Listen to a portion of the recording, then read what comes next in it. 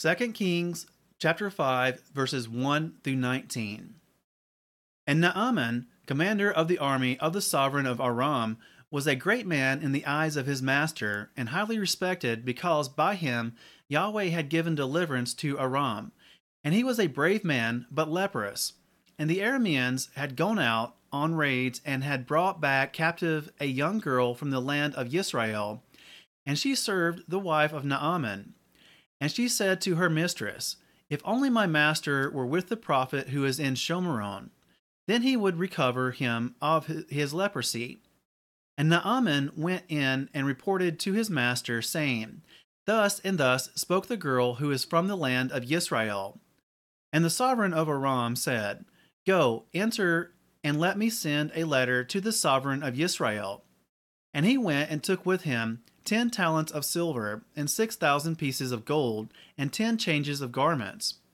And he brought the letter to the sovereign of Israel, which said, "And now, when this letter comes to you, see, I have sent Naaman my servant to you, so that you shall recover him of his leprosy."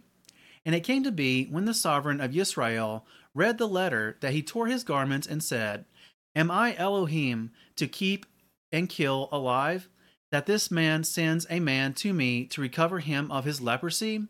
For consider now and see how he is seeking an occasion with me." And it came to be, when Elisha the man of Elohim heard that the sovereign of Israel had torn his garments, that he sent to the sovereign, saying, "Why have you torn your garments? Please let him come to me, so that he knows that there is a prophet in Israel." So Naaman came with his horses and chariot, and he stood at the entrance of the house of Elisha. And Elisha sent a messenger to him, saying, "Go, and you shall wash 7 times in the Jordan, that your flesh might be restored to you, and be clean." But Naaman became wroth, and went away, and said, "See, I said to myself, he would certainly come out to me, and stand and call on the name of Yahweh his Elohim, and wave his hand over this place, and recover the leprosy.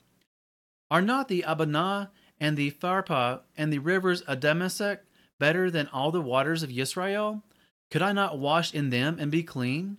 And he turned and went away in rage. And his servants came near and spoke to him, and said, "My father, if the prophet had spoken to you a great matter, would you not have done it? How much more then, when he says to you, 'Wash and be clean'?" Then he went down and dipped 7 times in the Jordan, according to the word of the man of Elohim. And his flesh was restored like the flesh of a little child, and he was clean. And he returned to the man of Elohim, he and all his company, and came and stood before him, and said, "See, now I know that there is no Elohim in all the earth except in Israel. And now, please take a gift from your servant." But he said, "As Yahweh lives, before whom I stand, I do not accept it." And he pressed on him to accept it, but he refused. Then Naaman said, "If not, please let your servant be given 2 mule loads of earth, for no longer is your servant going to make an ascending offering and slaughtering to other mighty ones, but to Yahweh. Yahweh grant forgiveness to your servant in this matter, when my master goes into the house of Rimmon to worship there, and he leans on my hand, and I bow down in the house of Rimmon. When I bow down in the house of Rimmon, Yahweh, please grant forgiveness to your servant in this matter." And he said to him, "Go in peace." And he went from him some distance.